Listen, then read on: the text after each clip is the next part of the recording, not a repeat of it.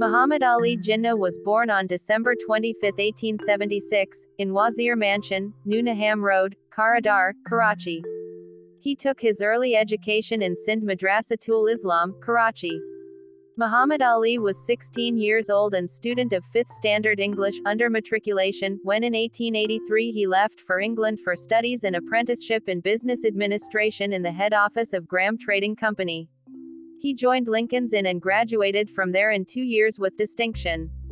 Mr. Jinnah once confided that he was the youngest student ever to be called to the bar. He grew up to be tall, handsome, erect, graceful with chiseled features like a Greek god. He was always elegantly and tastefully dressed. He wore Savile Row tailored suits and the silk cord of his monocle matching the color of the suit that he wore. This appendix of his dress became known all over as was the Windsor knot of then Prince of Wales.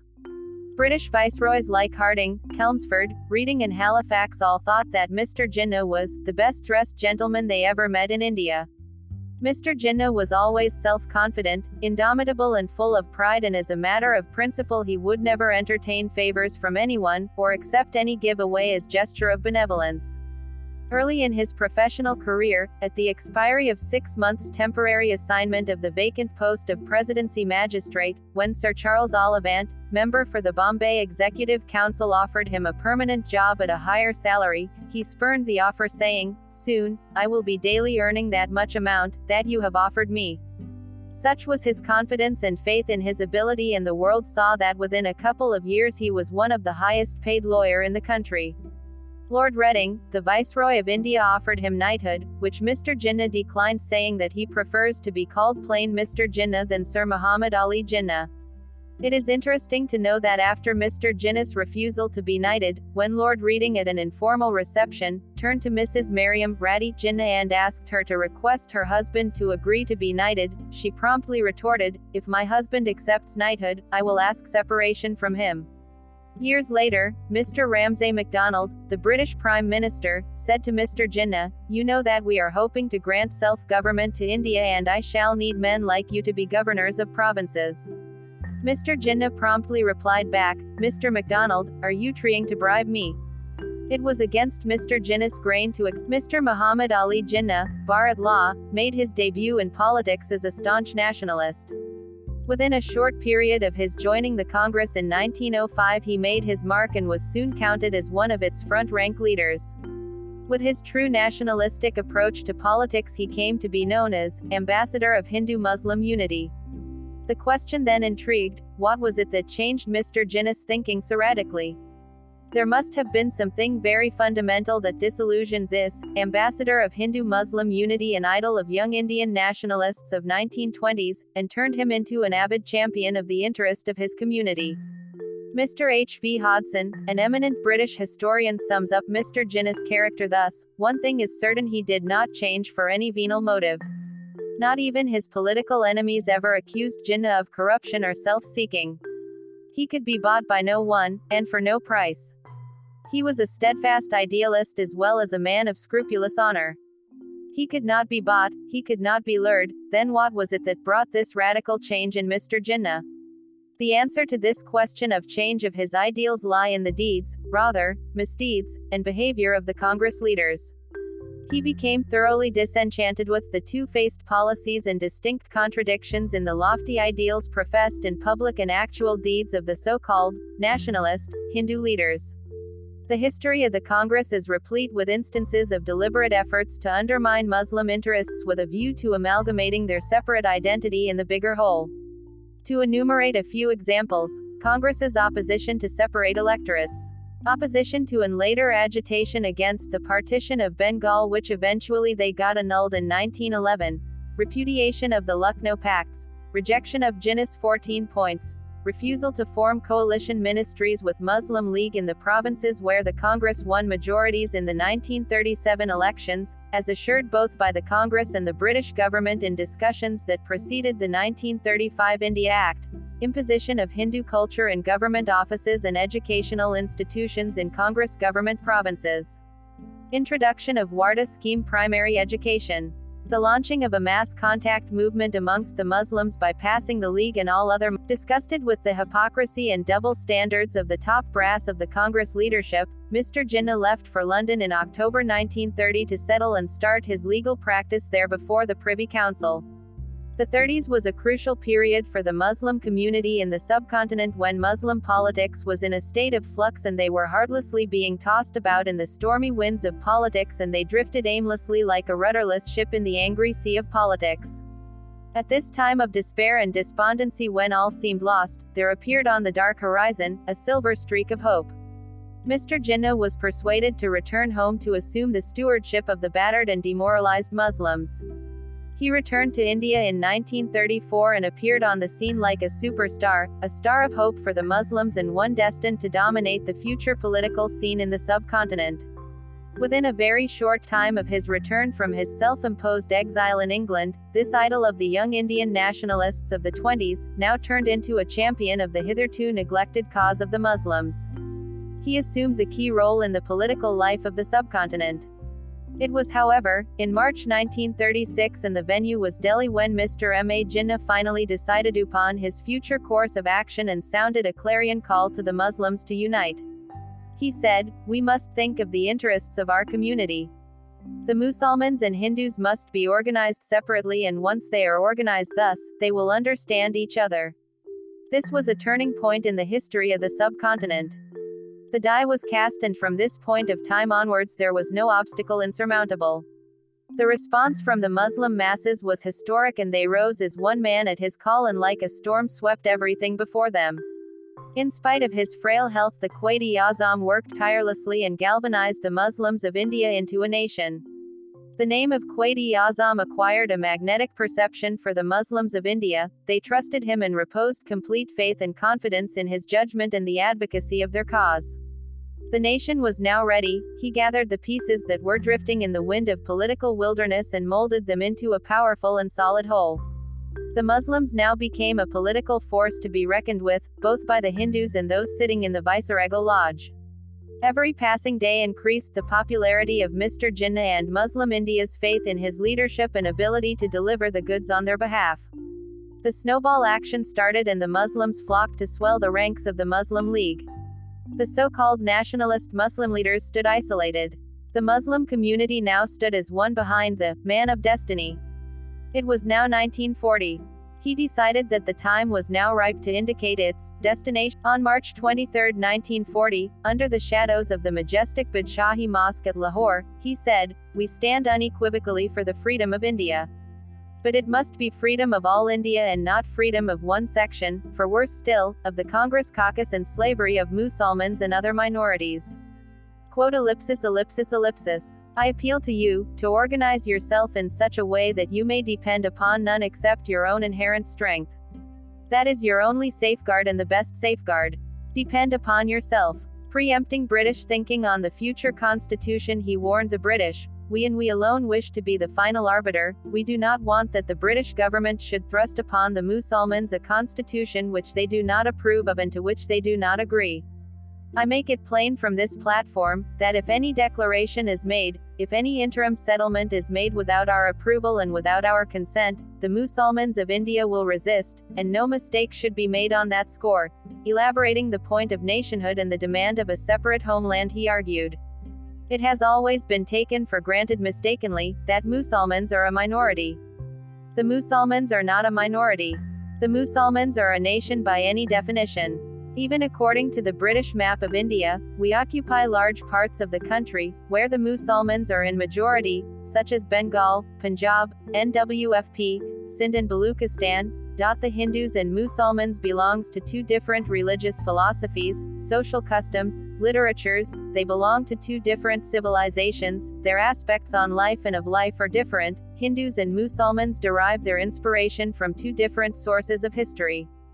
They have different epics, different heroes, and different episodes. Very often the hero of one is a foe of the other, and likewise the unity of India dates back only to the British conquest and maintained by the British bayonet." Winding up his case for a separate homeland for his nation, he summed up thus, "Musalmans are a nation according to any definition of a nation, and they must have their homeland, their territory and their state. Turning to his people, he said, "I have placed before you the task that lies ahead of us. Do you realize how big and stupendous it is? Do you realize that you cannot get freedom or independence by mere arguments? Come forward as servants of Islam, organize the people economically, socially, educationally and politically, and I am sure that you will be a power that will be accepted by everybody." Thunderous applause in Quaid-e-Azam, Zindabad, and Pakistan, Zindabad, slogans ranted the air of Lahore. Mr. Jinnah, a brilliant and astute lawyer that he was, his natural gift of eloquence, cool thinking, cold-blooded logic of his arguments, forceful style of advocacy, dauntless courage combined with political foresight that he was endowed with, made Mr. Jinnah the key figure in the politics of the country from then on. With his political sense and acumen, he could foresee things far beyond, much ahead of anyone else. During Congress League negotiations in the 40s, when all the wise men of the Congress Working Committee would sit together for days to make out the Congress case, whereas Mr. Jinnah's response on behalf of the Muslim League would come within a day or so that would outsmart them all. The one-man think tank of Muslim India would sit down and calmly dictate replies to these communications from the All India Congress Committee, tackling dexterously, point by point, all their salient propositions and demolishing their arguments one by one. The Quaid, in his characteristic style, at the same time, would be building up his own case with logic and deft reasoning. He would in his counter-attack thus throw the Congress on the defensive or even force it to retreat. He was like the Grand Master making his subtle moves on the political chessboard of the subcontinent. He knew the weaknesses of his people, was aware of the organizational deficiencies that the Musalmans suffered from, and he was also conscious of the vacillating nature of most of the Muslims. They only liked to talk and no constructive thinking or actions. Some even scoffed at his proposed destination. He was very sure and said, "We shall achieve Pakistan, and of course, he who laughs last, laughs the best." The whole world saw that within a short span of only 5.5 years, from the day of this prediction, the word shall was turned into the word have, when the nation could proudly claim, "We have established our Pakistan." His prophecy came true. Such was the kind of rapport that this man of destiny had with destiny. His critics may call him cold, aloof and even arrogant, but it is only this far that they could go and no more. Even the most bitter opponents of Mr. Jinnah could not help but admit the sterling qualities of his character, uprightness, integrity, and incorruptibility. They knew he would never compromise on principles. The creation of Pakistan is often referred to as a miracle of the 20th century. It is rightly so. Besides many political, economic, ethnic and social impediments, the colonial powers holding the subcontinent to ransom were against the division of India. History bears testimony to the fact that India was never one, it was never a unified whole. His Majesty's government, however, for reasons best known to them, was keen to preserve the artificial unity of their Indian empire. Some of the contemporary British writers, taking their cue from the Whitehall, took the same line. Maybe, they genuinely believed in it and liked to think of India as an indivisible whole. As such, any person working against this concept was dubbed by them as rigid and stubborn, and Mr. Jinnah, to them, was that person. In doing so, they betrayed history and maligned their profession. The defaced version of history may only have a temporary impact, but truth must prevail in the end, and Mr. Jinnah is a shining example of this dictum. No person, no matter how mighty his pen,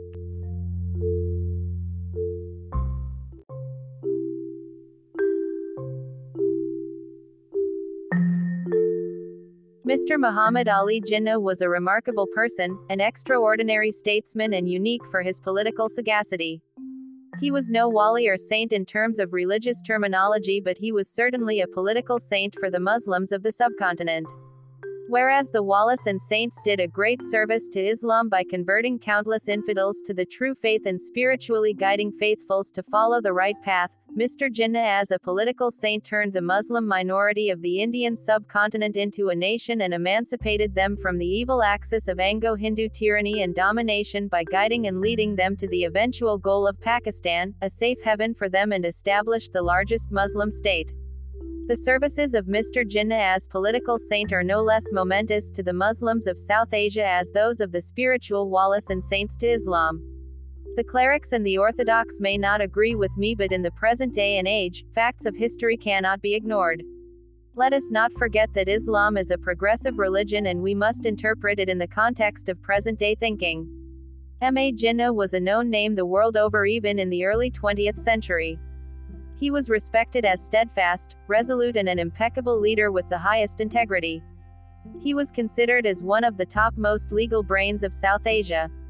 The true standing of an individual is always reflected in what his contemporaries think of him.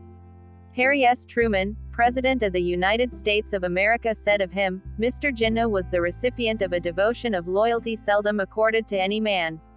His Highness the Aga Khan III ranked him very high amongst the contemporary world figures. He said, "Of all the statesmen that I have known in my life, believe me, he know very many: Clemenceau, Lloyd George, Churchill, Curzon, Mussolini, Mahatma Gandhi. Jinnah is the most remarkable. None of these men, in my view, outshone him in strength of character and that almost uncanny combination of precision and resolution is Mr. Jinnah." Similarly, Lord Listowel, senior member of Clement Attlee's cabinet, said, "I would rate Mr. Jinnah as a bigger political giant of the 20th century than even General de Gaulle." Even those in the opposite political camp praised his qualities of head and heart. Mr. M.K. Gandhi, his political rival in South Asia, in one of his letters to Mr. Louis Fisher wrote, "Mr. Jinnah is incorruptible and courageous." Another Indian National Congress ex-president, a former governor and federal minister and a renowned poetess, Mrs. Sarojini Naidu, named Mr. Jinnah ambassador of Hindu-Muslim unity and one of subcontinents. The media is a reflection of public opinion. International and local newspapers wrote highly of Mr. M.A. Jinnah. The world's renowned newspaper, The Times, wrote, "Few statesmen have shaped events to their policy more surely than Mr. Jinnah. He was a legend even in his lifetime." Two of the leading newspapers of subcontinent, the Daily Statesman of India, referred to him, "Seemingly as hard as a diamond, he had all the diamond's brilliance." Another renowned newspaper, Amrit Bazar Patrika from Calcutta, wrote on August 8, 1947, "Jinnah outweighs Truman, Stalin and Attlee put together." A great tribute from a well-known staunch pro-Akhand Bharat newspaper of volatile Bengal. Well, ladies and gentlemen, that was Mr. M.A. Jinnah of the early 20th century. Mr. Muhammad Ali Jinnah started his political career in 1905 as a staunch liberal from the platform of the Indian National Congress. The same year, along with Gopal Krishna Gokhale, a foremost Hindu nationalist, he represented the Congress in England to plead the Indian case for self-government. Mr. Gokhale was impressed with him and remarked, "He has the true stuff in him and that freedom from all sectarian prejudice which will make him the best ambassador of Hindu-Muslim unity." A year later, in 1906, he served as secretary to Dadabhai Naoroji, the then Congress president, a position that was considered a great honor for any budding politician. The same year, in the Calcutta session of the Congress in December 1906, he made his first political speech in support of self-government. In January 1910, he was elected from Bombay with a thumping majority to the Imperial Legislative Council of India. Mr. M.A. Jinnah forcefully advocated the need of Hindu-Muslim unity and passionately expounded the cause of Indian freedom in and outside the Indian Legislative Council. He raised his voice against every system that discriminated between human beings and against every institution violating the dignity of man. He opposed colonialism. In his home constituency of Bombay, he was the president of the Bombay branch of the Home Rule League. Bombayites recognized his services to the cause of Indian freedom, towards Hindu-Muslim unity and to the people of Bombay, and constructed a public hall in his name. Jinnah Hall still stands in Bombay as a monument of his sterling services to the people of that city. Muslim League was formed in 1906 in Dhaka, but in spite of great persuasion, including that of his friend H.H. the Aga Khan III, he did not join the Muslim League. It was only when the Muslim League at his instance in 1912 adopted self-government for India as its goal that Mr. Jinnah in 1913 joined the All India Muslim League. 3 years later he became its president. Now he was member of both the All India Congress and All India Muslim League, and in this unique position he tried to bring the two organizations closer, and as a result of his efforts, the Congress League Lucknow Pact of 1916 was signed, detailing a joint scheme for post-war reforms and conceding Muslims the right to separate electorates. The parting of ways with the Congress came in 1920 when, in the Nagpur session of the Congress, M.K. Gandhi changed the Congress creed to direct action and non-cooperation. Mr. Jinnah also resigned as president of Home Rule League when Gandhi, after his election as its president in 1920, unilaterally changed its constitution and nomenclature. So the year 1920 marked a clean break between Mr. Jinnah and all that the Congress stood for. Mr. Jinnah now started to concentrate on reorganizing the Muslim League that was in disarray both at the central and provincial levels. It was an uphill task because he had to struggle single-handedly on this gigantic task, but he was not deterred. Remember, he once said, "Most of the coins in my pocket are base coins," or words to that effect. But it must be said to his credit that he used these base coins very judiciously for the Muslim cause. However, he had the unstinted support and loyalty of many young and budding politicians like Mah Isfahani, Raja of Mahmudabad, Iftikhar Mamdad, Sardar Shaukat Hayat and Qazi Muhammad Isa. With his determination, uncanny resolution and help of this young brigade, he shaped the League into an effective political body. With all his dedication to the League and the Muslim cause, Mr. Jinnah considered Hindu-Muslim unity as precondition for Indian freedom. He attended many unity conferences, suggested incorporation of the Muslim demand for a federal structure as against the unitary form as envisaged in the Nehru Report for India's future constitution. All his suggestions were steamrolled. He then came up with his famous 14 points. These points became the combined voice of all the Muslim organizations and the basic Muslim demand at the ensuing Round Table Conference in London in 1930-32. Congress-League relations as propounded and advocated by Mr. Jinnah took a sudden confrontational posture starting with the outcome of the 1937 general elections under the 1935 Government of India Act when the Congress swept the polls. In the Muslim minority provinces, in spite of a tacit pre-elections understanding, the Congress of Nehru refused to accommodate the elected Leaguers except for those who were prepared to merge with the ruling party. This was followed by Pandit Jawaharlal Nehru's two forces doctrine in 1936 being inserted into the body politics of India when he stated that, "There are only two forces in India today, the British imperialism and the Indian National Congress representing Indian nationalism," to which Mr. Jinnah retorted that, "I refuse to accept this. There is a third party in this country as well, and that is Muslim India." Jinnah was dismayed and with a heavy heart finally pulled down the curtain on Congress-League collaboration and finally closed the chapter of Hindu-Muslim unity, that up to that day was the core of his politics and panacea for the Indian independence. In the 1937 general elections, the League came out very poorly. In the Punjab, one of the four Muslim-majority provinces, League could account for only 2 seats in the provincial assembly, and even out of these 2, one legislator became a Lota at the time of ministry formation, leaving a sole League representative in the assembly. Congress volte-face to accommodate League representatives in Hindu-majority provinces, and then Nehru's two forces doctrine injected into Indian body politics finally forced Jinnah to take the cudgels on behalf of his community that was so far floating like a rudderless ship in the stormy waters of Indian politics. The year was 1937 when Mr. Jinnah took up the task of welding the disjointed pieces together and brought them up to the status of a nation from that of a minority community. This was the first step that he had in mind for advancing to their final emancipation. For doing this he met with lot of resistance from within. There were the feudals who were eager to protect their jagirs and positions bestowed on them by the British, and then there were the clerics who even called him Kafir-e-Azam, and Pakistan as Dar-ul-Harb. He remained undaunted and continued with his task of consolidating the downtrodden community and organizing the League at all levels. Disregarding his ill health, he worked hard, in fact very hard, with selfless devotion, and as a result he won the hearts of the overwhelming majority of Muslims. People trusted him, his integrity, his political acumen and statesmanship. In his mammoth public meetings, where almost over 80% of the participants could not understand even one single word of English, they would listen to him in pin-drop silence and amazingly would clap and raise Zindabad's slogan at the points of emphasis in his speech. It was universally known that elderly people in the remote villages, when talking to young people hearing radio or reading newspaper, would ask, "What has Baba said today?" but in the same breath would reply themselves, "Whatever he has said must be true." These villagers would call Jinnah Baba with affection. Harry Truman, a former president of America, could not be more right when he said, "Mr. Jinnah was the recipient of a devotion of loyalty seldom accorded to any man." The grateful nation called him Quaid-e-Azam, the great leader. From Mr. M. A. Jinnah in the teens, he was Quaid-e-Azam in the late 30s, to his people and to the world at large. Even Gandhi in his letter on the 16th of January 1940 was obliged to address him as, Dear Quaid-e-Azam. It was in this very letter that Gandhi, perhaps sarcastically, asked him, Shall I call you Quaid-e-Azam or continue to address you Mr. Jinnah as before?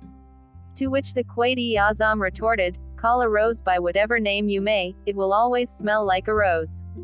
Mr. Jinnah was a one-man think tank of the Muslim League and Muslims of the subcontinent. Congress Working Committee with all its top brass including Mahatma Gandhi, Nehru, Patel, Azad and the rest deliberating together for days would come up with long-winded arguments confronting the League on national and party issues. Quaid-e-Azam then would dictate to his personal assistant in one sitting, comprehensive and irrefutable replies to all the points raised by the Congress. Similarly on the conference table, he was more than a match to mount, always elegantly dressed in his Seville Row-tailored pin-striped suit or wearing a flawless cream-colored sherwani and Jinnah cap. He attended conferences, participated in round-table talks with the viceroys and Congress leaders and traveled in style in the first class, at his own expense from town to town to address public rallies in English where almost over 80% of his audience could not understand a word of English but they raptly listened to him in silence. The Muslim masses were one behind him but some big-name Muslim politicians for their personal ends particularly in the Muslim-majority provinces of Punjab and Bengal were, with him and not with him. Some such politicians joined Viceroy's Defense Council against the advice of Mr. Jinnah and later when threatened to be expelled from the Muslim League, many of them blatantly resigned from the council. After World War II the Labour government of Attlee decided to free India and transfer power to the elected representatives. The political climate in India during the Congress rule in Muslim minority provinces after 1937 elections was hurting the Muslims. There were even calculative attempts to obliterate the Muslims as a separate cultural entity. The Muslims for their own safety drifted away from the mainstream Indian national politics. Mr. M. A. Jinnah was now the Quaid-e-Azam and the established leader of Muslim India and All India Muslim League as the sole representative body of the community. Quaid-e-Azam knew that the time was ripe and on the 23rd of March 1940 under the lofty minarets of Badshahi Mosque Lahore, he declared Muslims as a nation and demanded a separate homeland for the Muslims of the subcontinent. The resolution known as the Pakistan Resolution was moved by Maulvi A.K. Fazl-ul Haq of Bengal. The whole of Lahore ranted with Pakistan Zindabad slogans. There was no stopping them and the surge for an independent country that started with the passing of this resolution snowballed into a revolution and within 7 years on August 14, 1947 the independent Muslim state of Pakistan appeared on the map of the world. Jinnah the political saint had done it. After the passing of the Pakistan Resolution in March 1940 this became a passion with Muslim India which threatened to change the trend of Indian politic from Indian independence to divide and quit. The British government saw the weight behind the Muslim demand and in 1942 sent Sir Stafford Cripps with certain proposals for the transfer of power. Congress and the League, both for their own reasons, rejected the proposals. The 1945-46 general elections gave Muslim League a unique position. There was a clean sweep when the League captured all the 30 seats in the central legislature and 423 out of the total 493 seats in all the 11 provinces. Quaid-e-Azam was now in an impregnable position of his demand for a separate homeland for the Muslims. British government was determined to transfer power but were keen to retain the unity of the country. Once again in 1946 the British government sent what is known as a cabinet mission to resolve the constitutional deadlock.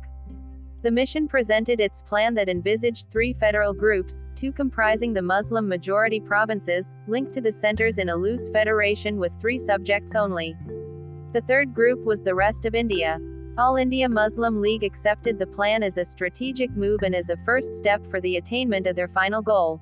The Congress also accepted the plan but soon realized its long-term implications and wrestled from its stand. On the Congress rejection, the Muslim League also renounced its acceptance and observed 16th of August as a direct action day.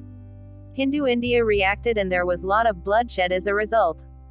Lord Louis Mountbatten, the last viceroy of the British Crown, arrived in India mandated to hand over power to the Indians, preferable as a united India. Mountbatten's conduct as an honest broker left much to be desired, and then the dubious border alignments by the Radcliffe Commission are a subject for separate consideration.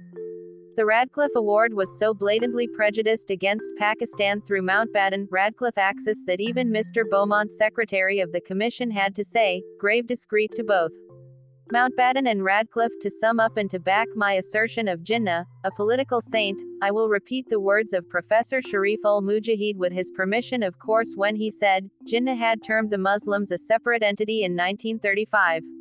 He upgraded them to a third-party status in 1937 and to nationhood in 1940. And within 7 years he secured a national homeland for that nation. That was Saint Jinnah, the